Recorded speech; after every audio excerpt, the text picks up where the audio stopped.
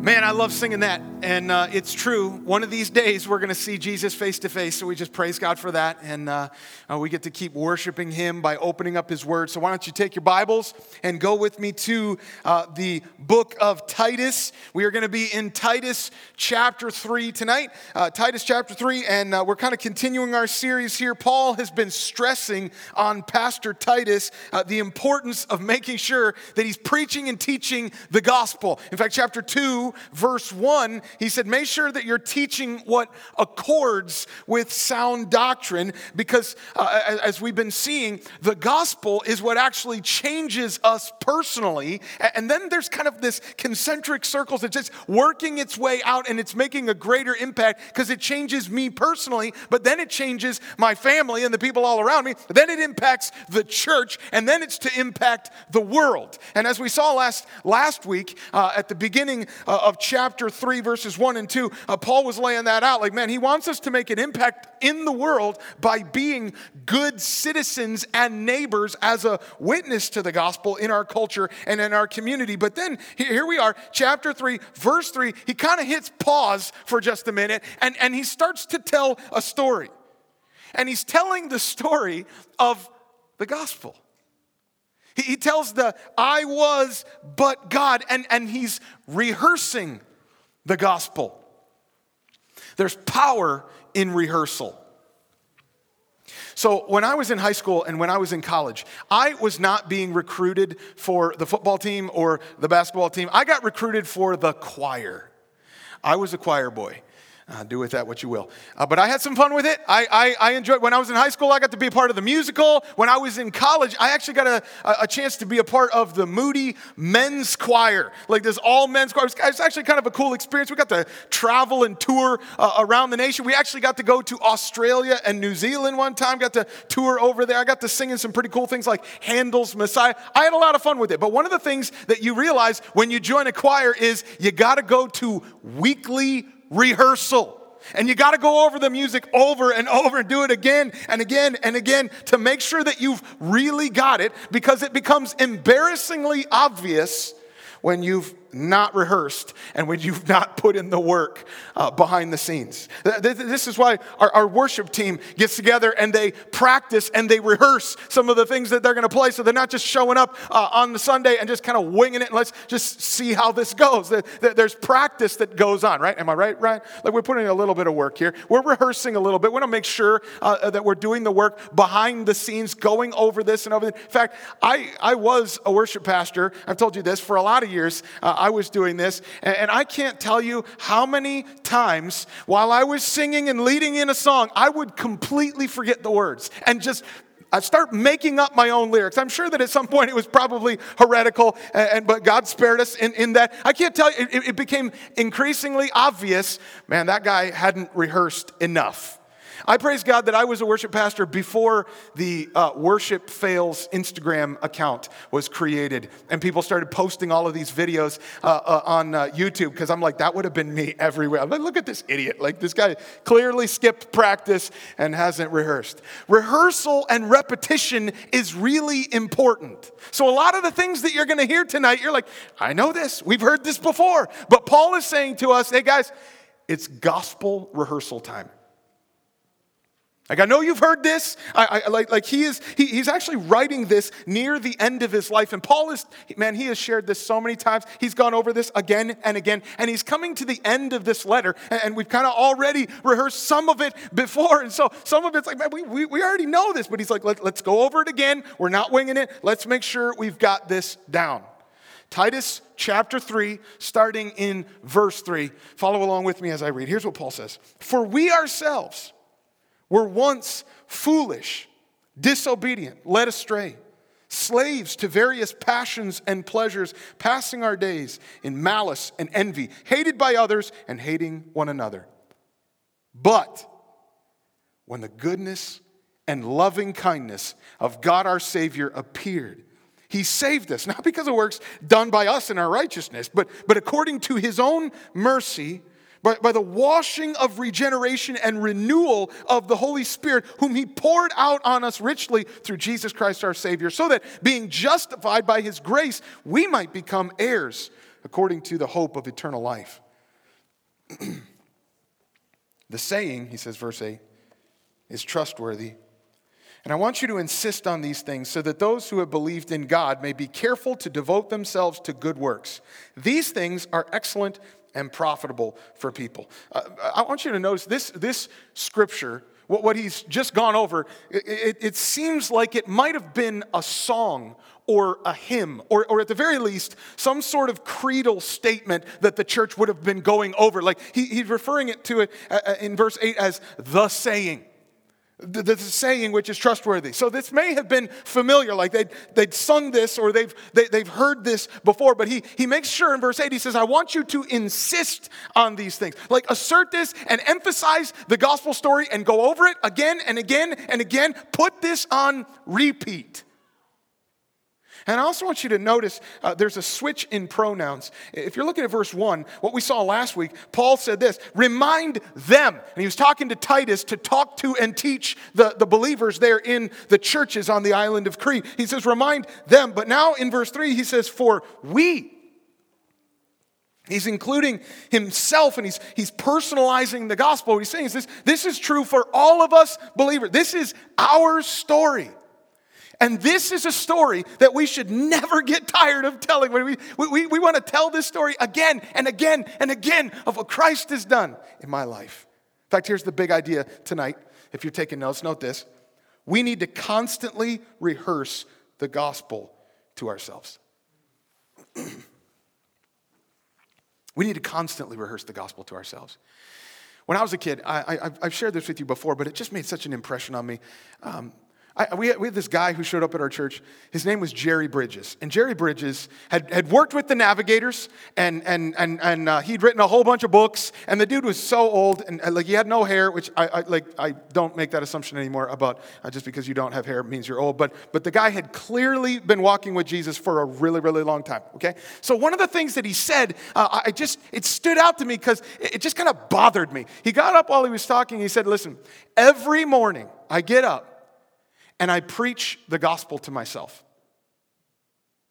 And I remember as a kid, I was like, didn't you get saved like a long time ago? Doesn't he know that you don't have to do that again and again? Like, I don't know, maybe you were one of those kids that like every time you climbed into the car, you like scared of a car accident, so you'd pray the prayer to ask Jesus to come into your heart again, like just in case it didn't take, right? Like, but we know that's not the case. Once saved, always saved, right? Like you can't lose your salvation. But what I didn't realize is that the gospel is not just for unbelievers so that they will trust in Jesus.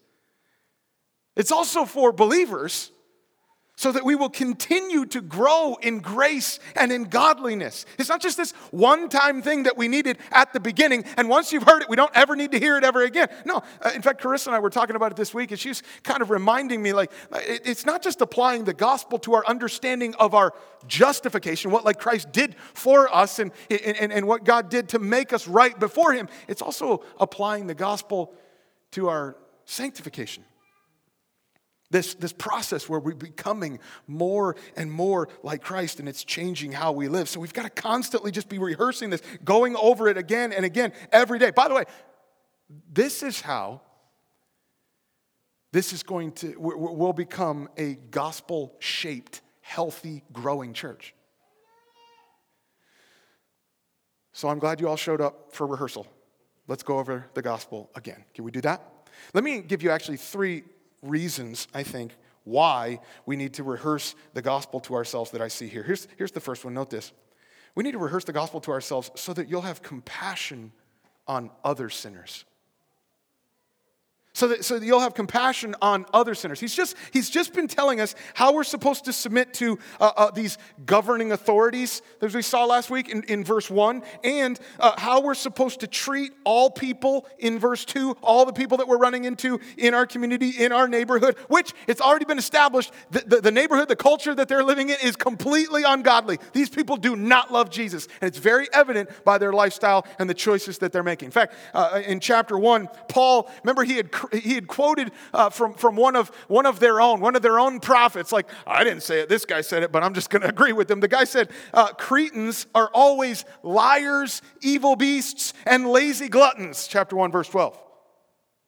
Those are not the kind of people that you want to have to live with. But that, because that's the culture, that's why it's so important for the believers in these churches to stand out and to live differently. But he's also trying to remind them to love these people and to treat them, he said, verse 2, with perfect courtesy.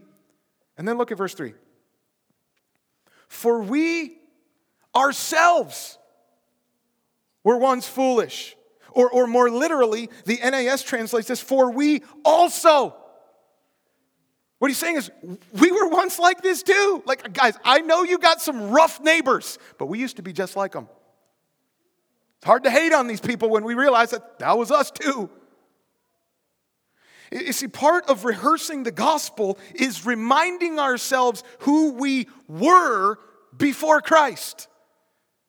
Do you remember like what your life was like before Christ, BC? You remember that? So like me personally, I think about my life. My BC days ended, I believe, when I was 5 years old. Okay, like it was very basic, but I really do believe that at 5 years old, I came to a childlike faith and understanding that I was a sinner, I needed Jesus to save me, and so I asked Christ to save me from my sins. I believe that happened. Now, this may be shocking to you, but I was not running around as a 3 and 4 year old getting wasted and doing drugs and like living it up and partying and running from the law. Those just weren't the particulars of my story. I was not a good kid. I'm really glad that my parents are not here to attest to that. Dad, if you're watching online, you don't need to like say anything. I think everybody kind of gets this. But I only had about 4, maybe 5 years of living before Christ. And yet, the depths and the darkness of my depraved heart that I was born with were so bad that I have been dealing with the ongoing effects and the tentacles of that old nature all my life. Because the flesh never improves. We in Christ, we actually get a new nature. And so maybe your story's a little bit like mine. When you think about like BC, like who you were before Christ, you're like, I didn't go to prison. I like didn't have like this, obvious rebellion and just living in sin and debauchery. Like that's not necessarily my story. Well, I think it's important for us to realize that even if, think about this, even if by God's restraining grace, we were held back or we lacked the opportunity to give full vent to our sin. Our hearts were actually pregnant with the hatred of God and all of his wicked desires. Like, and if God had just given me enough time or given me the opportunity to do what I really wanted to do, I'd be right there with the rest of the worst of them. And so it's important for us to keep that in mind, that this is actually here in my heart. Otherwise, what happens when we come to a verse like verse 3, we might read these words that Paul is describing of who we were before Christ and go, I don't know. Like, this, I wasn't that bad. Like, this doesn't really sound like me. But when we read these things in verse 3, we need to recognize that these are the things that are true of my heart. Honestly, this is really only scratching the surface of describing the depth of the depravity of my sin. This is true of you, certainly true of me, okay? Verse 3, we were, he said, foolish. That means just sin made us stupid. We just did stupid things. And we were disobedient. We didn't do what God wanted. We were led astray. We're going the wrong way. And what's worse, we were slaves to various passions and pleasures. That means it was so bad that we couldn't go the right way even if we wanted to. And we didn't want to. In fact, actually, we wanted our sin, and we were so hopelessly stuck in it, like we couldn't get out. We were slaves to this. There's actually a parallel there. If you notice, there's a parallel between verse 3 and the first 2 verses of this chapter. Because in verse 1, remember Paul was telling us to be submissive to these rulers and authorities, the people that God's placed over us. We have these, and there he's talking about the governing authorities. So we have some people that are ruling over us. Well, here in verse 3, he's reminding us that we used to submit to the wrong rulers. I'm not talking about the governing authorities here. He's reminding us that we were not just servants of Christ. We weren't servants of Christ. We were slaves to sin. And then there's another parallel in verse 2, because verse 2 is calling us to love our neighbors, right? Speak evil of no one, avoid quarreling, be gentle, show perfect courtesy to all people. we had a hard time with that. And the reason that we had a hard time with that, because of who we were. Look at what he says, verse 3. We were passing our days in malice and envy, hated by others and hating one another. This is what existed in my heart before Jesus Christ came and changed me. And the more I grow in my understanding of God's holiness, the more I actually recognize how egregious and how severe the condition of my old sinful nature really is. Man, this just levels me. This humbles me. I am no better than any other sinner. And Jesus is the one, isn't he? He's the one who doesn't let us get off and dismiss our culpability by just comparing ourselves to other people so that we think we're not that bad. Remember, he's the one who said, okay, I know you haven't murdered anybody, but have you been angry? Then you actually deserve the same judgment. And sure, you haven't technically committed adultery, but have you ever looked at someone lustfully? Well, then you're guilty of committing adultery in your heart. So there's no chance for us to be able to start comparing ourselves to other people and think, I'm not that bad. In fact, here's what happens. A lot of times we start looking around and we see there are sins that people commit in our world, things that have happened this week that just make us sick when we look at that. And while I think we should grieve over these things, while we should seek to bind up the brokenhearted and to show compassion and concern for those who have been victims of this and to stand against evil, we also, while we're looking at some of these evils and saying, man, that's wrong, and that fires me up when I see people doing stuff like that, I need to recognize that the root of that same sin is right here. And so rehearsing the gospel, it's remembering who we were before Christ. It helps us show compassion to other sinners. Because then we're realizing, man, BC life is no way to live. Sin makes us miserable. And we're trapped, we're slaves, we can't get out. And it's empty and it's hopeless. And what he's trying to remind us is that was our story. That was our reality. But it's not anymore because of Christ. And so here's how we apply this. Then you think about, there's some people in your life, I know there's some people that just irritate you, right? Some of the things they say, some of the things that they do, it's probably somebody in your office, somebody that you have to go to work, maybe somebody in your family. These people aren't believers. And some of the things they say, some of the things they do, they just bug you. But the gospel replaces a heart of pride and hatred with compassion. So that instead of looking down on them, I don't want that for them. I actually have a desire to see them be set free from these things.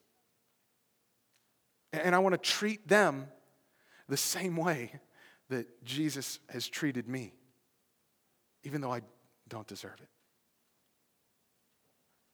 So I've got to go over this again and again. So remember who we were. Remember what that was like living without Christ. Let's show some compassion on those who need him desperately. Let me give you the second reason why we need to rehearse the gospel to ourselves. It's so that you will place your confidence in God's work in you. Place your confidence in God's work. Verse 3 says, for we once ourselves were, verse 4, but. Aren't you glad for that contrasting conjunction? I love that. I was, but God. That's the great contrast of the gospel. It's the template for every testimony. This is who I was, but Jesus has made a difference in my life, and I'm not the same anymore. Praise God for that. He says, when the goodness and loving kindness of God our Savior appeared. What does he mean there? Well, it just means Jesus appeared. Jesus came. He came to live among us, and he died for us. He stood in as the substitute, and he took the full weight of God's just wrath against our sin, and he paid it. It's done. So, and then he rose from the dead, and he's conquering sin and death. And what Paul is saying is, all of that, Jesus' life and death and his resurrection, all of that he calls the goodness and the loving kindness of God our Savior. Because when you think about it, our story was dark and depressing as the world's just ripping everything apart by the curse of sin, and we're feeling the effects of that, and there wouldn't be any hope that there could be a happy ending unless Jesus appeared. And he did. He stepped in and he didn't let go of us. He didn't give up on us. He came. And the question is, why would he do that? Well, Paul's trying to help you understand it's because of who he is. He says it's his goodness. He's good. It's his kindness. He's kind. He's loving. So because that's who he is, verse 5, he saved us, not because of works done by us in righteousness, but according to his own mercy. So the story of my salvation does not start with myself. It starts with the character of my Savior. He is good. He is kind. He is merciful. He loves me. In 1962, Karl Barth was a theologian, a Swiss Reformed theologian, actually probably one of the most influential theologians in the 20th century. He actually came to America, and he was speaking at the University of Chicago. And while he was speaking at the University of Chicago, the story goes that there was a Q&A session, and somebody asked Karl Barth if he could summarize all of his theology in a single sentence. Now, you have to understand, this dude wrote prolifically. And when I say prolific, look, check this out. This is really his magnum opus right here. I found this on Amazon. This is his Church Dogmatics. If you want to pick up your copy, it's about $500 on Amazon, I think. This is the 14 volume set, okay? Like, he wrote over 6 million words. This thing was written over 35 years. How in the world do you summarize all of that? Here's his answer. Jesus loves me. This I know, for the Bible tells me so.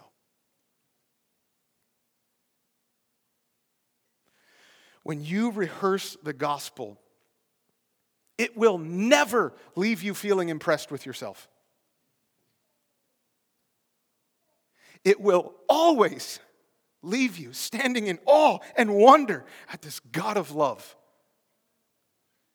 That he loves me, that he would save me by his mercy and by his grace.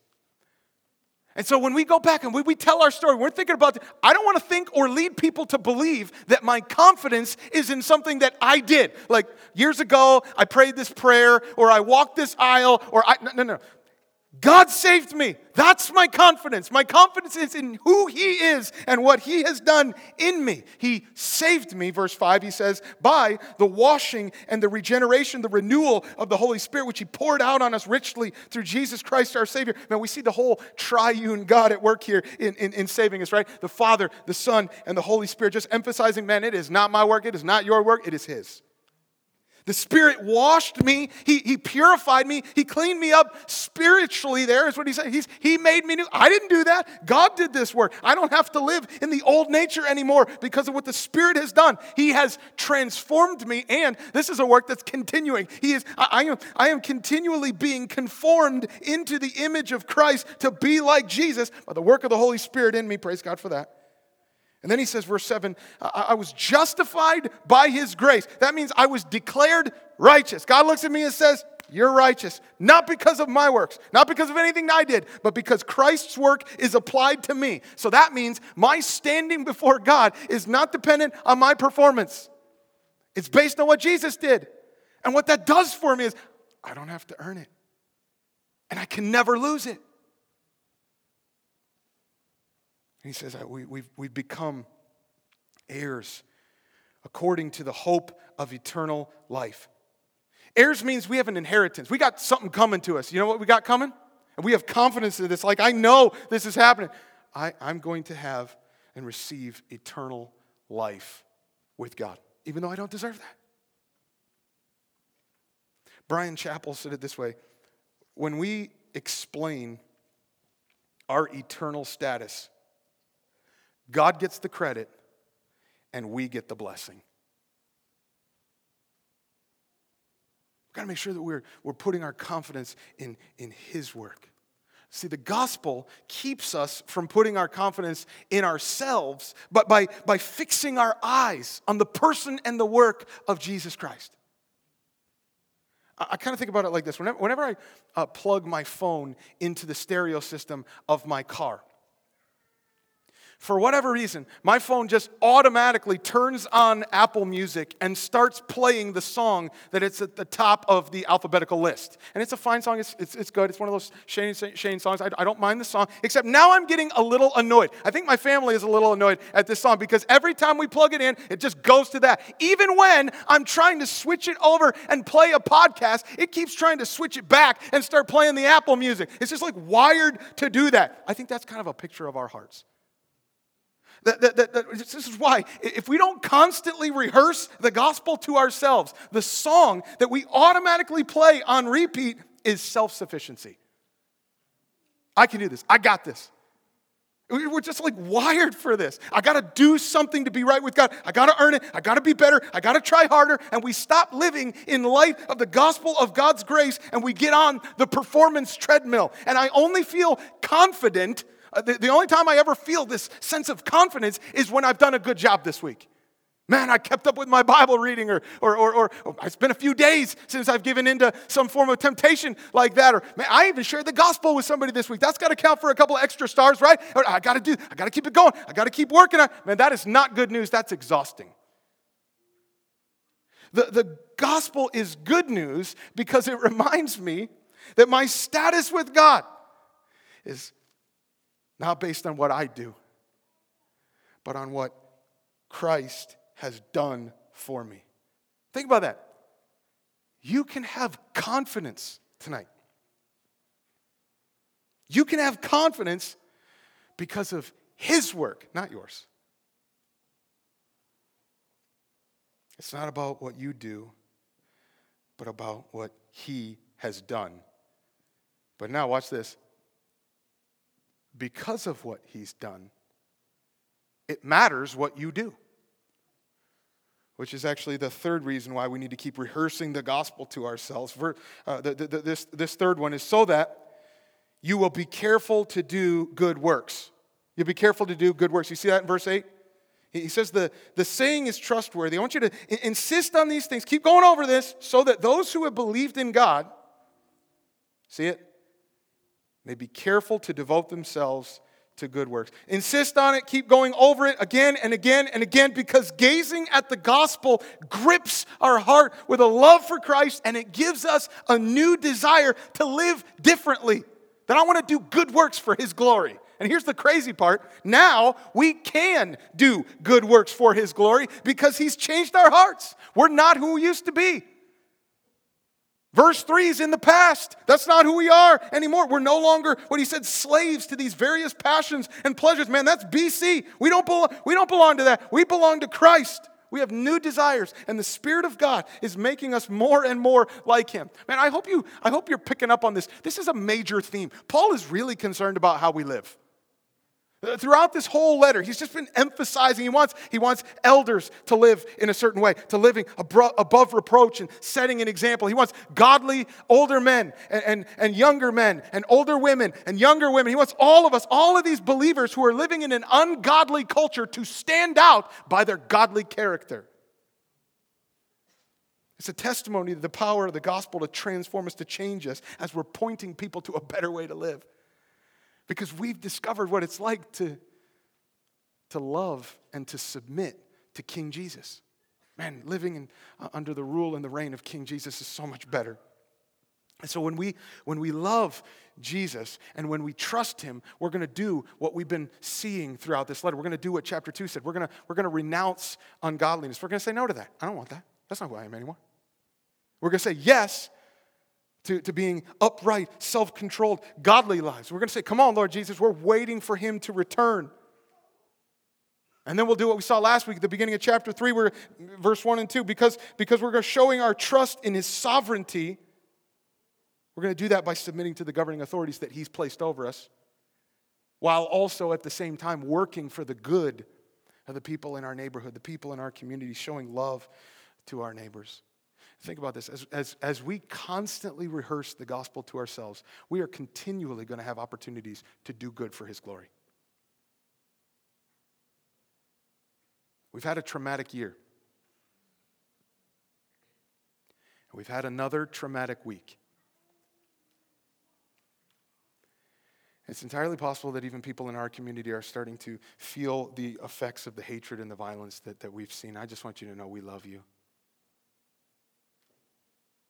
And we as believers, because we know what it's like to be set free, and we see the beauty of the value of living in submission to King Jesus, then we have opportunities to come alongside and show compassion to those who are hurting. And to stand up and to speak out for the vulnerable and the victims of injustice. And to pray and to text and to come alongside someone and comfort those who are gripped by fear. Point them to something better. Demonstrating the difference of Jesus' kingdom and giving people the hope that only He can bring. See, it's during dark days that disciples who are constantly rehearsing the gospel are going to live differently and shine the love of Christ. It makes a difference in the way that we live. One of the ways that we continually rehearse the gospel is by taking communion together. Isn't it awesome that Jesus gave us a very tangible way to do this? Like, hey guys, I don't want you to forget this. Don't lose sight of this. There's so many times you're going to hear it, you're going to be like, I know this. But do you? Do you got this down? Do you understand this? Are you growing in this grace? And maybe some of the things I just want to say, like maybe some of you, this is like the first time that you're really hearing this and understanding this. That it's not really about what you do. It's what Christ has done by dying on the cross for you so that you could be forgiven. Maybe this is like the first time that you're ever really understanding that. I want to encourage you, like what we're about to do by taking communion together, this is for believers. This is for people that have put our faith and trust in Jesus Christ. And if you know that you're a sinner, you need that, I want to encourage you to put your faith and trust in Christ tonight. And you might just like pray right now in the quietness of your heart and just admit it. God, I know I'm a sinner. I know I've messed up. I know I deserve judgment. But I believe that Jesus died on the cross for my sin so that I can be forgiven. Please forgive me. Please save me. And for those of us who have, this is why we keep coming back to it again and again. Put it on repeat. We need this. This breathes life into our souls. It helps us rest in the gospel. It helps us live differently. So if you've got your communion with you, why don't we take this together? We're reminded by Paul.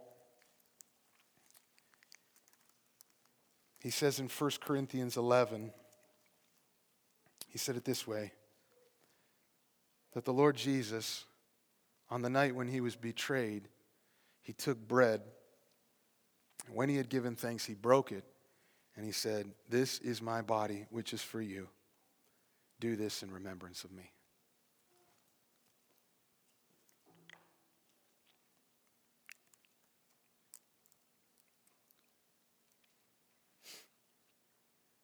And in the same way, he also took the cup after supper, saying, "This cup is the new covenant in my blood. Do this as often as you drink it in remembrance of me."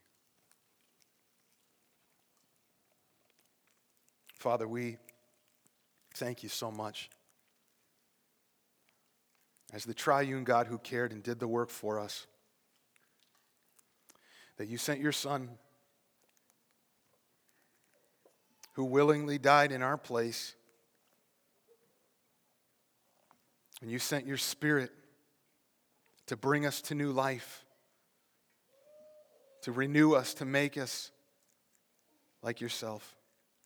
We thank you for the forgiveness, the grace, the mercy that we've been shown. God, I pray that we would have hearts of compassion for those who don't know you, because we would remember what life was like before Christ. We would remember how hopeless it is without you. And God, may we give you praise and glory. May we rest our confidence that my status, my relationship with you is not dependent on my performance this week, but on what you did for me. We're so thankful for that. Would you help us to get after it? And do good works for your glory. It's in Jesus' name we pray.